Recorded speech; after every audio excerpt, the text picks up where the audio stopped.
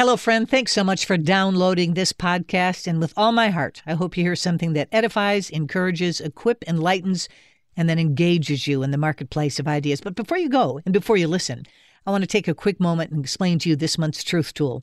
The book is called I Believe, A Concise Guide to the Essentials of the Christian Faith. You know, it's paramount as followers of Christ that we not only know what we believe, but why we believe it. So questions like heaven and hell, angels, the Trinity, all of these are foundational issues for believing Christians. But sometimes we don't fully understand what it is we believe about Christianity. So the book, I Believe, A Concise Guide to the Essentials of the Christian Faith, is just that. It's concise, and it's a wonderful guide to explain to you the cornerstones of who we are as followers of Jesus Christ. It's yours for a gift of any amount because In the Market with Janet Parshall is a listener-supported broadcast. We stay on the air because you pray and give. So if you'd like this month's Truth Tool, just call 877-JANET-58. Ask for a copy of I Believe. That's 877-JANET-58. Or you can go online to inthemarketwithjanetparshall.org. Scroll to the bottom of the page. There's the cover of the book. Give a gift of any amount. We'll send it to you as our way of saying thank you. While you're on that website, you might want to take a moment, scroll down just a little bit farther, and there's a description of what it means to be a partial partner. These are people who give at a level of their own choosing, and they give every month. They get the Truth Tool if they ask for it every single month, and they'll also get a newsletter. Only people that do. That includes an audio portion that only goes to my partial partners. So if you want to be a partial partner or you're just interested in giving one time to get a copy of I Believe, 877-JANET-58 is the route to go, 877-JANET-58, or online at inthemarketwithjanetparshall.org. I Believe, a great book for you to put in your backpack as you continue your pilgrim's progress. Now, please enjoy the podcast. Here are some of the news headlines we're watching. By the time the conference was over, the president won a pledge. So are Americans worshiping government over God? An extremely rare safety move by a nation. 17 years the Palestinians and Israelis negotiated.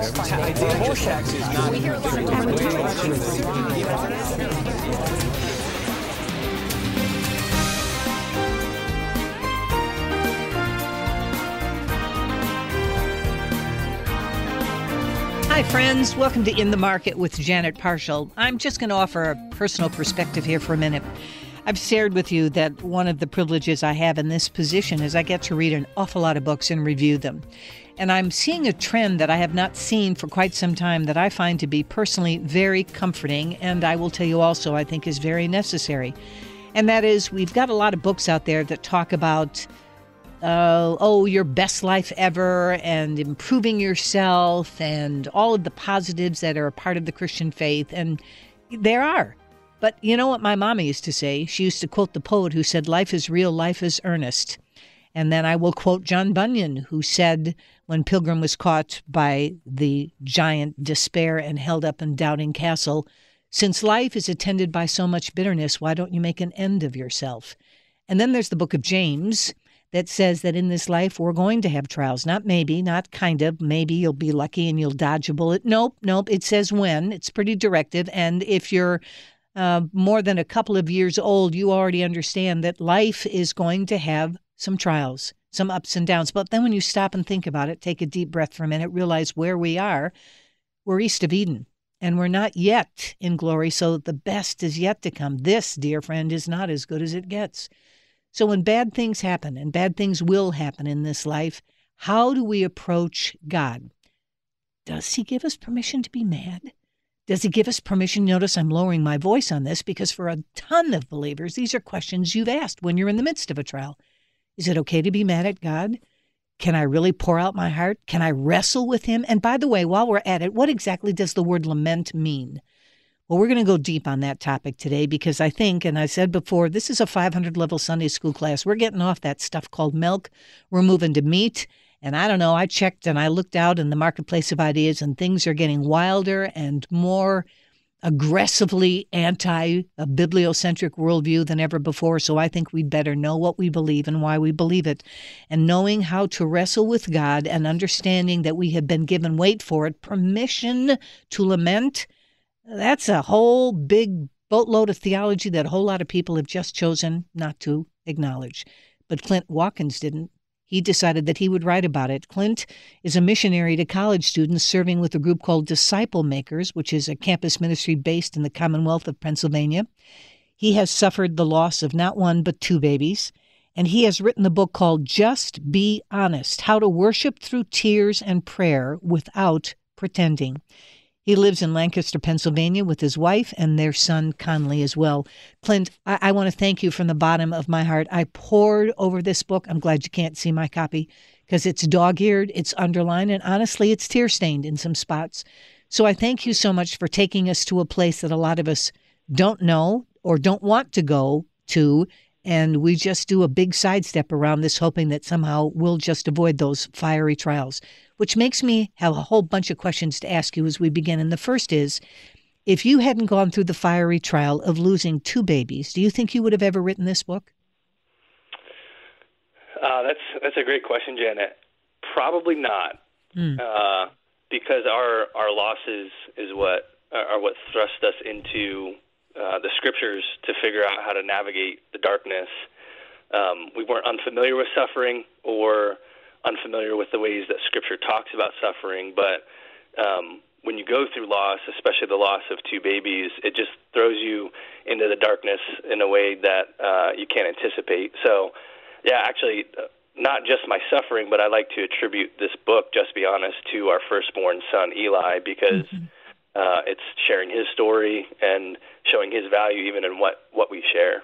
Yeah, and I'm so glad you did that. And can I just say, as a sister in the Lord, thank you for your transparency. We need that so much in the church. You know, we just continue to promulgate this idea that you come to Christ and you live happily ever after, and you do eventually, eternally. But from the moment you say, yes, Lord, to the moment he calls you home, if we promulgate this idea that it's all, fluffy clouds and angels playing on harps and everything is terrific, we do a disservice to the authenticity of the gospel. So I want to thank you for being transparent about your experience, because we tend to go very private in our pain because we're always concerned about our witness. And somehow we think lamenting is antithetical to a good, mature biblical witness. So let me unpack some words first. Sure. Lament is an old-fashioned word. What does it mean to lament? Yeah, it is a little old-fashioned. Thankfully, it's becoming a little bit more common in the church, though hopefully it becomes even more popular. But I simply define lament as wrestling honestly with the Lord. There's formal ways you could talk about lament, but really you just see it all throughout the scriptures. You see Abraham lamenting, you see saints in heaven lamenting in Revelation, and you see Jesus lamenting. And I try to put some framework and some points to it, but the way I define it is just, it's the title of the book, Just Being Honest with God. It's a way to bring your pain to the Lord, and also in that process you're able to share with him your difficulties, your uncertainties, your hard questions, and it's through this process of lament that he leads us to hope and praise and joy and trust. So let me go back to a use of the word wrestle, because I think for a lot of people, and I agree with you, by the way, but I want to break this down because words are the only way we have to convey ideas, and if they become a stumbling block, there won't be a desire to dig deeper. So when we think of wrestle, I think for a whole lot of believers, it's, if you look at it from a mortal's perspective, there's an opponent and one person wins, and the word wrestle, we wrestle not against flesh and blood is one way to look at it in the New Testament, but in the Old Testament, there was this fellow who decided to wrestle, and he walked with a limp for the rest of his life. So we look at this idea of wrestling as somehow being rebellion, that there's something wrong with it, that he's a holy God and I shouldn't be wrestling. Now, that's a big question, and you hear the music. So if I may, would you give me the answer to that on the other side? So I think your definition was exquisite, but I want to unpack the permission aspect of this, because here I think is the rub of the issue, which is, wait a minute, he's a holy God. How in the world am I allowed to wrestle with God? Flint Watkins is with us. He's written the book, Just Be Honest. He comes not only with the ethos, but with the pathos of someone who knows what it's like to suffer and then find hope. That, by the way, is what happens when you go through your lamentations. Back after this.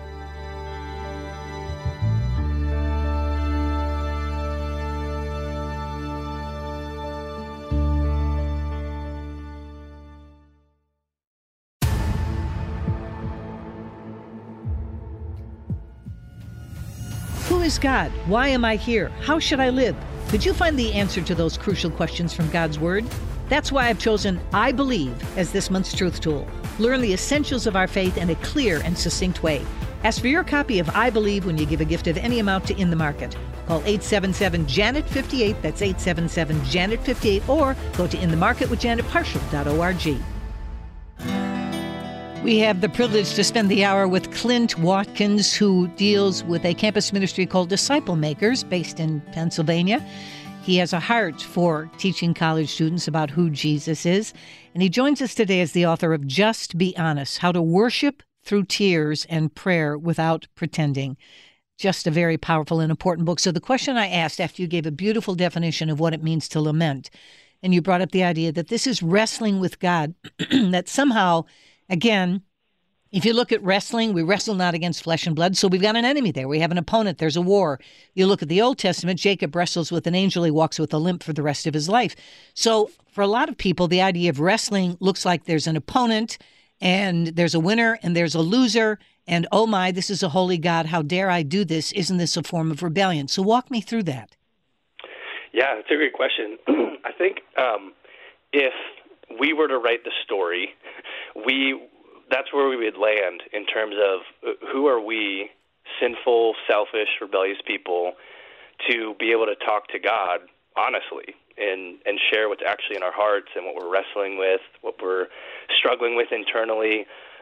And even kind of the narrative we often subscribe to is, well, God has saved us, God is good, so just trust Him and smile through your trials. And that would be the conclusion we would come to if it weren't for the Bible. You mentioned Jacob getting renamed Israel, which means the one who struggles with God. And God wasn't content to just name an individual wrestles with God. He named the whole people of Israel after that. And one of the first times that name is used to describe the entire people of Israel is in Exodus, when they're groaning to the Lord to be saved out of their slavery. So even just one of the first times that Israel is used to describe God's people is in a place of suffering where they're crying out honestly for salvation and redemption. And you see that theme carried all the way throughout Scripture, particularly in the Psalms, which is God's prayer book that He gave His people to sing and pray, both in the Old Testament and New Testament, and all throughout the Psalms. You get picture of individuals and groups of people wrestling honestly with the Lord. They're honest. They share their hearts. They ask their tough questions, and God doesn't just tolerate it. He welcomes it, and He puts it in the book of Psalms, in the Scriptures, to show this isn't just a marginal thing. This is actually crucial to the life of faith. Wow. And you realize, Clint, when you say that, there are a lot of people who think, wait a minute, what's crucial to the life of faith is having faith in Christ. So I adhere to His promises, and in my sorrow, I'm playing the devil's advocate here, by the way. Not that I would ever want him as a client, but I digress. The point is, when we talk about this idea of faith, we have all of these promises. We know that He's there, that He quiets us with His singing, right, and all of the things that we hear in Scripture. So I just need to press through to the promises, and that's the way I push through my grief. But you're saying, wait a minute, before you get to the promises, there is this appropriate opportunity to lament. So I turn to you, and this is where you get to argue your case. Where does Scripture give us permission to say it's all right to, and I'm going to use your words because they're beautiful, to wrestle with God? Well, part of that, I could just read the book for you, because I made sure to include a lot of Scripture, because I wanted people to walk away knowing that Scripture is full of this permission. But a couple of key places that I turn to, Romans 8, for instance, we're used to one of those promises from Romans 8:28, which says, we know that for those who love God, all things work together for good, for those who are called according to His purpose. I mean, that is a very helpful promise to cling to in suffering. Your pain is not pointless if you're in Christ. But the way that we apply that is, well, then just trust what God is doing. But we forget that earlier in Romans 8, just a few verses, Paul says in verse 23, we groan inwardly as we wait for adoption. And not only that, he says in verse 26 that the Spirit groans with us with groanings too deep for words. So in the same letter that Paul says all things work together for good, and earlier in Romans he says we rejoice in our sufferings, he also says we groan inwardly, and God groans with us and for us. So what I've recognized in Scripture is it's not an either-or, it's not a black and white, it's a both-and. We are both clinging to joy in the promises of God, and I think what the Bible shows is the primary way we do that is actually through lament, through groaning, and through that grief and that groaning. It's the process that God brings us to cling to His promises. Mm-hmm. Mm-hmm. Well, so let me go to that exact passage because that's excellent. So if we are, there's Brother Paul telling us that we are to rejoice in our suffering. So that's the position I think we think generally as followers of Christ we're supposed to default to, that, okay, I'm going to cling to the promises, I'm going to rejoice, right? And we know that, perseverance produces character, hope, and hope never fails. So I'm just going to press on through. But what you're saying is there's a prologue to that, which is this opportunity to lament, to be able to cry out to God. Let me just linger with Paul for a little while. So this is what Chuck Swindoll calls the theology of thrones. I love his word choice for that. So if he asks over and over and over again for this thorn in the flesh, whatever it is, and we won't know until we have an opportunity to sit down and talk to Paul for all eternity, after we spent all of the first part of eternity talking to Jesus, and we can say, what was that? And how did you deal with the fact that here you were, the man who's responsible for most of the New Testament and the advancement of the church in the first century? What in the world would you do when God didn't remove that? Did you, Brother Paul, wrestle? Do we have an indication in any of his letters that he wrestled? I think so, yeah. You can even turn over to 2 Corinthians. You get a couple examples in 2 Corinthians. For example, Paul models his wrestling after the wrestling of Jesus in the Garden of Gethsemane, where he's got the thorn in his side, and he says, 3 times I pleaded with the Lord to remove it from me. So he didn't just say, well, God's going to work this out for good, so I'll just trust him. No, he pleaded with God. He struggled with him to ask for its removal, and it was through that struggle that he was able to trust him. Wow.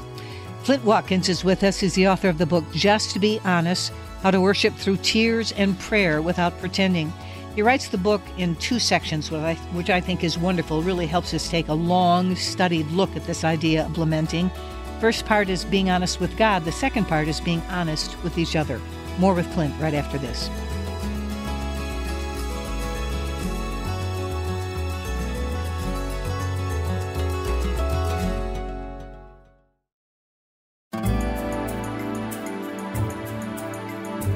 Flint Watkins is with us. He's a missionary to college students serving with Disciple Makers Ministry. He lives in Lancaster, Pennsylvania with his wife and his son, and he's the author of the book, Just Be Honest, How to Worship Through Tears and Prayer Without Pretending.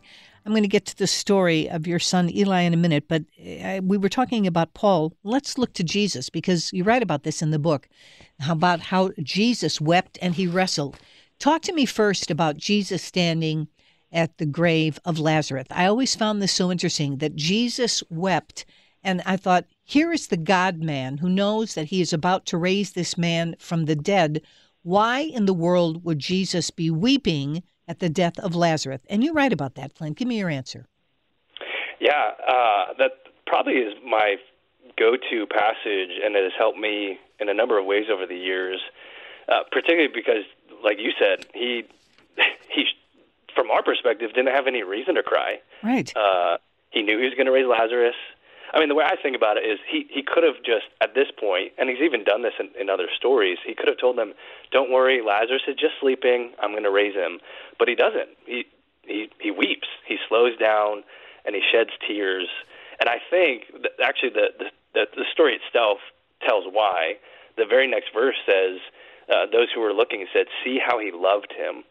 So at the very least, his weeping is an expression of love for those around him, both Lazarus' sisters, I think everyone there, family and friends. And I found that so helpful and instructive, that if the sovereign God in the flesh would slow down and shed tears, surely we can too. Like, it's not just a human thing. It's not a sinful thing, but there's a good and godly reality to expressing grief when you're experiencing loss or something difficult. And not only that, too, but the Scripture reminds me that he is acquainted with all our sorrows, that's not just a declaration. It's exemplified in that moment at the tomb. So there's a credibility that gets added to that as well, which I so greatly appreciate. But I love the fact that you don't just talk about Christ at the graveside, you talk about Christ in Gethsemane. And I asked you before about the definition of wrestling. Wow, there's a perfect example of Jesus wrestling. Talk to us about that. Yeah, I mean, his wrestling match in the garden and on the cross is pretty intense. I mean, he is sorrowful unto the point of death, is what he tells his disciples. And they're there within listening distance to hear and even see what's going on.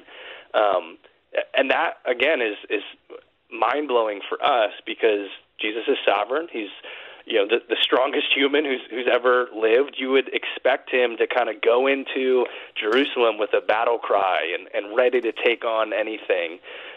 Yet he is so troubled that he is wrestling with his Father and asking, verse 36 of Mark 14, remove this cup from me. And similar to what we said earlier with Paul, he says this 3 times. So it's not just one prayer and then he's good, he's ready to go. No, he repeats this prayer several times until he can say, all right, we're moving forward with this. It's amazing, isn't it? Because I just want to linger in the garden for a minute, because remember, this is the God-man. He comes to earth knowing his plan is to die for us, the propitiation for our sins, as it says. And yet in that garden, he does make that declaration, if it's possible, let this cup pass from me. Do we say this is where his humanity is manifest? Because the God in the God-man knows he's come to be the unblemished Lamb of God that takes away the sins of the world. But the man part says this is going to be excruciating in ways that no other mortal will ever understand.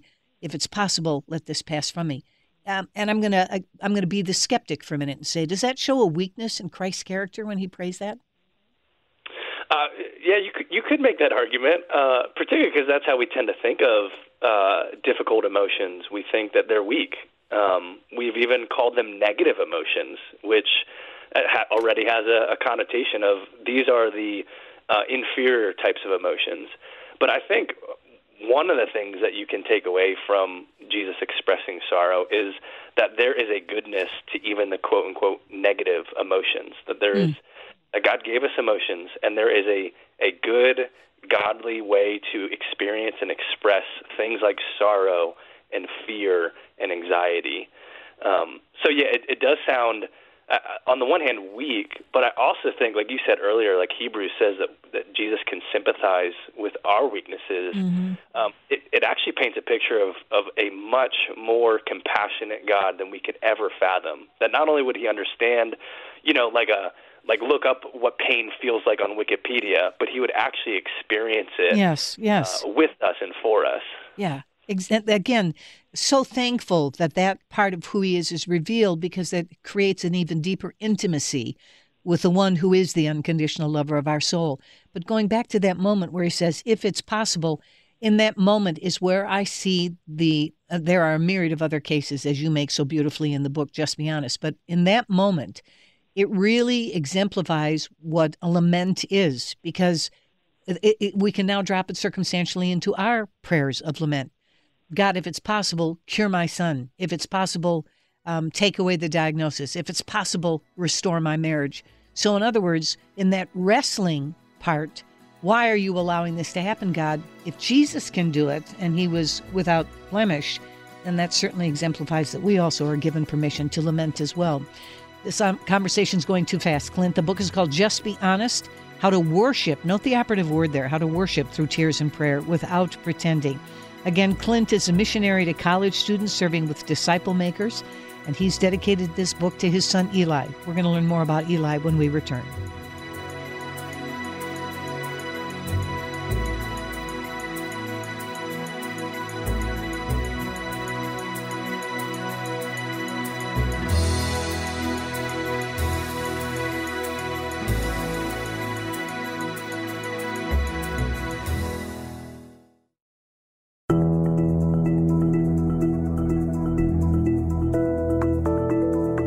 often do you tune into In the Market? Once, twice a week, every day? If this program is valuable to you, why not become a partial partner? Your financial support is invaluable as we apply God's Word to current events and modern culture. Knowing we can count on your monthly gift encourages us to deliver relevant and up-to-date content every day. Become a partial partner today by calling 877-JANET-58 or go online to inthemarketwithjanetparshall.org. We're visiting with Clint Watkins, who's a missionary to college students serving with Disciple Makers, which is a campus ministry based in Pennsylvania. He joins me today as the author of Just Be Honest, How to Worship Through Tears and Prayer Without Pretending. Eli is very present in this book. You dedicate it to him, and he is very much the wellspring from which this tutorial in your life personally comes from. And in turn, we are blessed to be taught by you as a result of this. Tell me the story of Eli. Yeah, thank you so much for asking, Janet. It's an honor as a father to continue sharing Eli's story. So we found out halfway through Jillian, my wife's first pregnancy, that our son had a fatal condition. So it was an ultrasound appointment, an anatomy scan, and they identified a condition that he had that meant that he would continue growing in the womb, but he would not survive delivery. And so we found out 18 weeks in, still with about half the pregnancy to go, that we were going to lose our son. So not just that we had lost our son, but we are going to lose our son. So that's really the context that thrust us into such a dark and difficult season, that we had to anticipate the death of our firstborn before we'd even met him.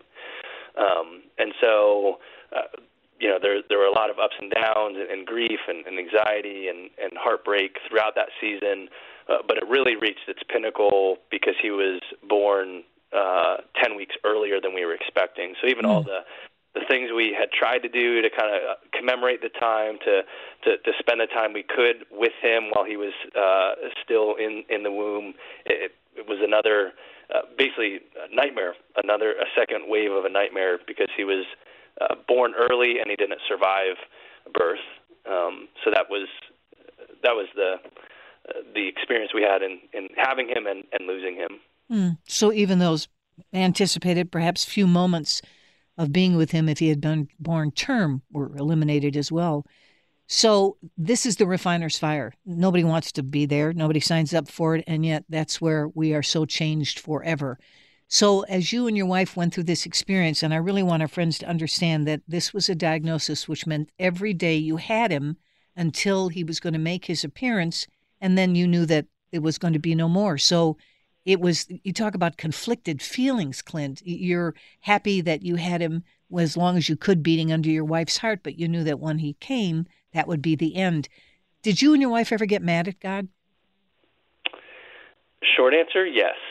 And I would say that was an emotion we carried with us for a while. We had, basically every emotion that you could feel in that season, directed toward our circumstances, towards the Lord. But yeah, confusion, hurt, anger, sadness, those were the primary things that we were feeling, not even just for that season, but for a very long time afterwards, and it still resurfaces. Though the edges of our grief are softer than they used to be, we're still parents who have two babies that we wish were here with us. But our experience, particularly through being able to wrestle with the Lord, has been what has sustained us through those seasons and through those emotions. So when you're going through that, and I thank you again for your transparency, how do you pray as a couple? If you don't want to ever move away from trusting the Lord, but we are by definition optimistic realists. And if the prognosis is such that the outlook looks grim for Eli, how do you pray? What sorts of prayers? And you talk about groaning. You went back to that verse before. I am so thankful that the Comforter can transmit the prayers I can't even utter. There had to be many moments like that for you and your wife. Yeah, absolutely. It was, at times just felt impossible to even face the Lord. I appreciate Romans 8 also, just groaning.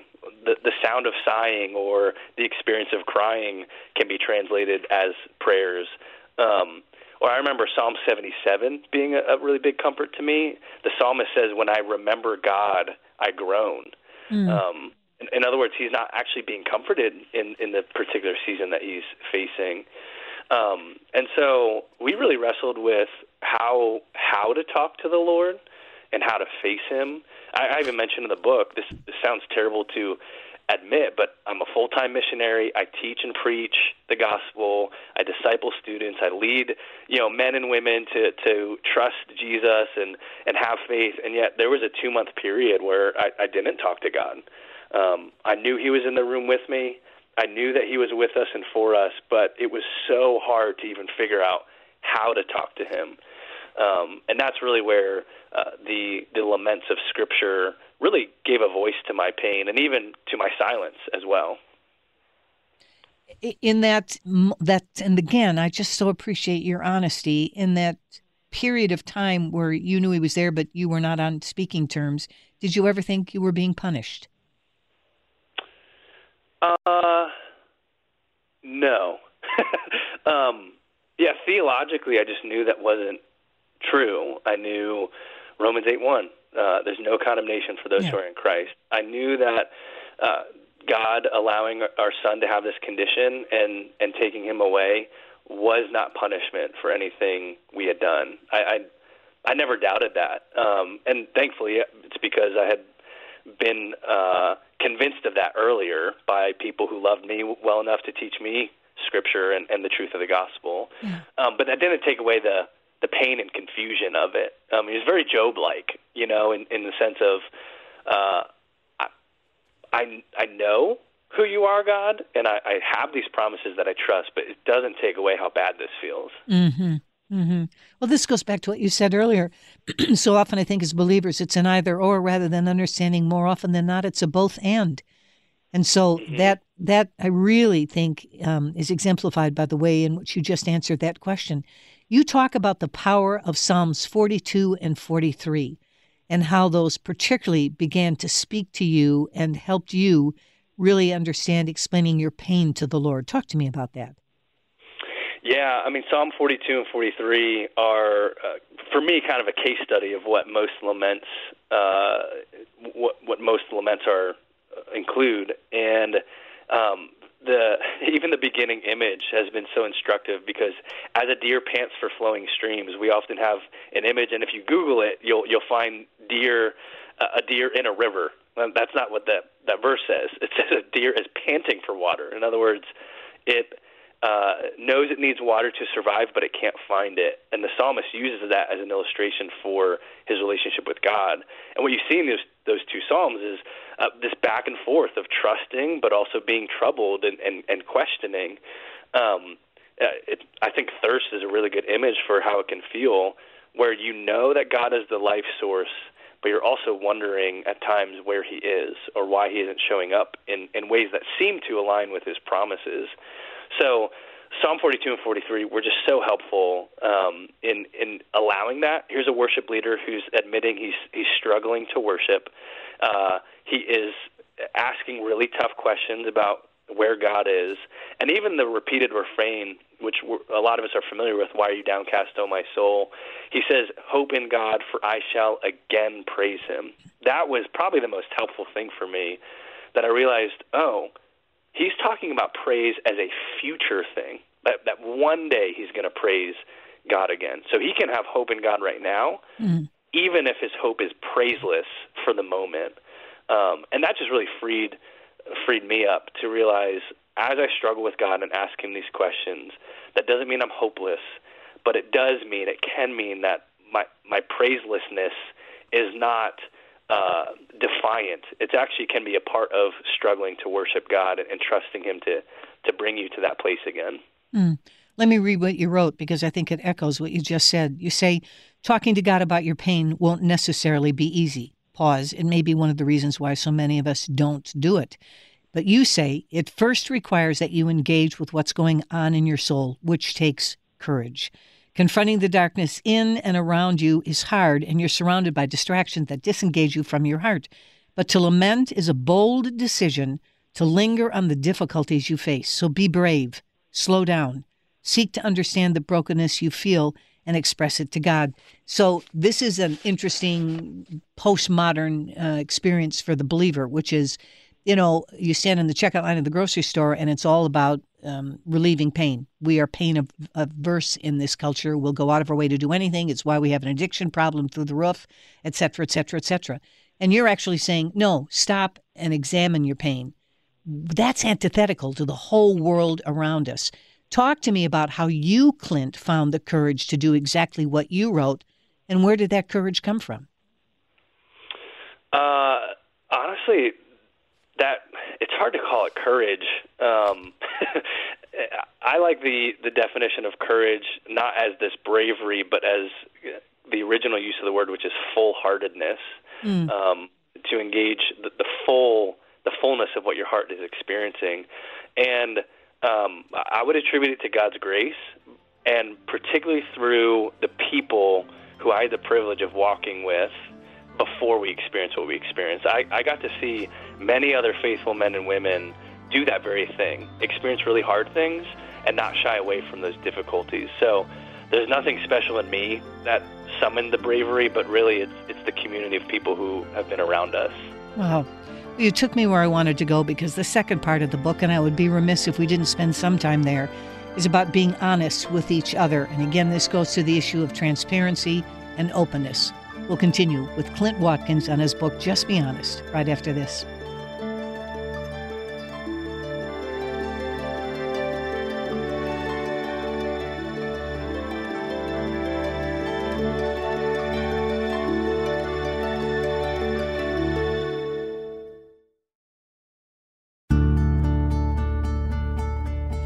Just Be Honest, How to Worship Through Tears and Prayer Without Pretending. That's the new book by Clint Watkins, who's a missionary to college students serving with the Disciple Makers, which is a campus ministry that's based in Pennsylvania. The second part of the book, you really talk about how we need each other. And, the Bible tells us to bear one another's burdens.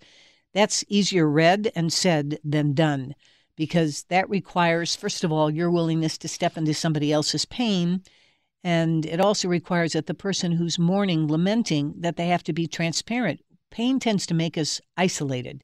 It doesn't tend to make us automatically reach out in community. So let me start with the positive on this, Clint. What are some of the things that we should be doing if someone is open and honest enough about their being in pain? You write, for example, you're being in church and the pain just disassembled you and your wife, and your pastor ushered you out of the sanctuary so that you could be in a room where you could weep together. And then you think, looking back on it, that sorrow, in fact, you write beautifully, sorrow shouldn't have to be escorted out of the sanctuary. So let's just say the mourner is open and transparent. What do we do? Because, boy, I tell you what, Christians are the best argument for and against Christianity, as C.S. Lewis used to say. Talk to me about the good things we should do first before we talk about the things we shouldn't do. Yeah, I would say the main thing that was so helpful for both my wife and I is just listening. We were so fortunate to have many people, friends and family, and we both saw really good counselors to help in our grieving. So many good listeners. It's the opposite of what you see in the book of Job. Job's so-called friends are, Job calls them miserable comforters, and God rebukes them. I think the main thing is they just talk too much. They got it right in the beginning because they just sat and grieved alongside Job. And yeah, for us, we just had several good friends, and really we had a close inner circle of people who were willing to listen to us, ask questions, and not jump to answering the questions or offering solutions, but really just drawing us out, weeping with us. I mean, the amount of tears that I shed in that season could not be counted, but it's amazing to think back and to think through that I would look through tears and have several other people in our court who were crying with us and for us as well. And so that would be my main thing that I would encourage other people to do. And I don't say that as an expert. I need to grow a lot in this as well. But what helped us was simply someone who was willing to listen and just sit there with you in the difficulty. Yeah, and you don't have to have an answer. Just, my mom used to call that the strength of presence, just being there for somebody to let them know, like you said, being rebuked because they were talking too much. I think you're spot on with that observation. So what are the things that we shouldn't do? Well, the opposite of listening is talking. and I understand. It makes so much sense, and I feel this pressure too. It's not a bad desire. We often want to comfort people, which is a good desire. We want to offer some sort of solace or consolation or comfort.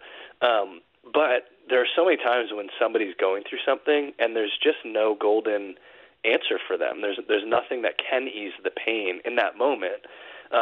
Even the promises of God, like those are true things that we hold to, but that doesn't alleviate the pain in the moment. And so I would say the thing not to do is don't talk too much. And along with that, I would say to not assume. Even somebody who goes through a similar thing, like I experience a lot of, I have a lot of conversations with other lost parents, and it's tempting for me to even, map my grief onto their experience. And that's just, everybody's story is different. Mm-hmm. Everybody's makeup is different.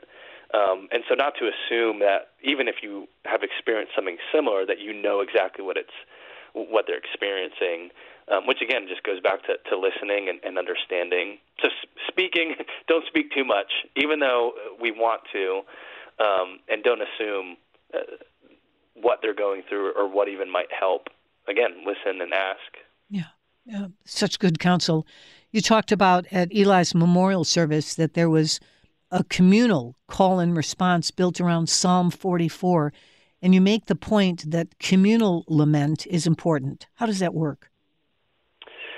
Yeah, I mean, that point, again, is drawn from the Psalms, and Paul commands Christians to use the Psalms in their singing. And so what you get as you read through the Psalms, which a third of them are laments, is that corporate worship in Scripture looks and feels a little bit different than the typical corporate worship service today. Mm-hmm. It's a lot messier. There's a lot more lamenting and honesty. Not that praise and positivity is inherently wrong. It's a good thing. But you see a much wider range of expression and experience in the Psalms. And so I think lamenting together, whether that's in a small group or as a family, as a group of friends, or as a church as a whole, would be to incorporate some of the things we see in the Psalms into our singing and our prayers and our conversations, which is being honest, sharing our questions and our sorrows and not feeling the need to wrap those up or, move too quickly to the positive side of things, but to be okay with lingering and asking questions and letting other people wrestle and doing that together. Eli's memorial service, I still can remember the feeling of hearing everyone there say, "Awake, why are you sleeping, O Lord?" And just to know that there were our closest family and friends calling out to God on our behalf, with us and for us. I can't even put a value term on that. It just was so helpful to us to have other people lamenting with us. Wow. One last question in an hour that's gone far too quickly, Clint. You talk about letting others in. Was that hard for you and your wife to do? It was and it wasn't. It's been hard in the sense of we're both different people, and so we have different preferences on how to let others in. But our experience has actually strengthened our marriage by God's grace, and so we have been unified in our desire to share Eli's story and understand that if we're going to survive, if we're going to get through this, we need to let others in. So it's been different in our preferences, but we've been unified in our desire to do so. Clint, I thank you so much for such a rich conversation, and I'm going to repeat myself. I thank you for being open and transparent, of allowing us to hear part of your journey of grief and lamenting, and in so doing, you're encouraging us to be reminded that we have been given permission to wrestle with God and the Psalms. If you can't know what to say, like you just said, you talked about Psalm 42, Psalm 43, Psalm 44. If you don't have the words, the Holy Spirit will take them to the throne, but He's also provided words as well. Thank you, Clint, so much. We'll see you next time, friends.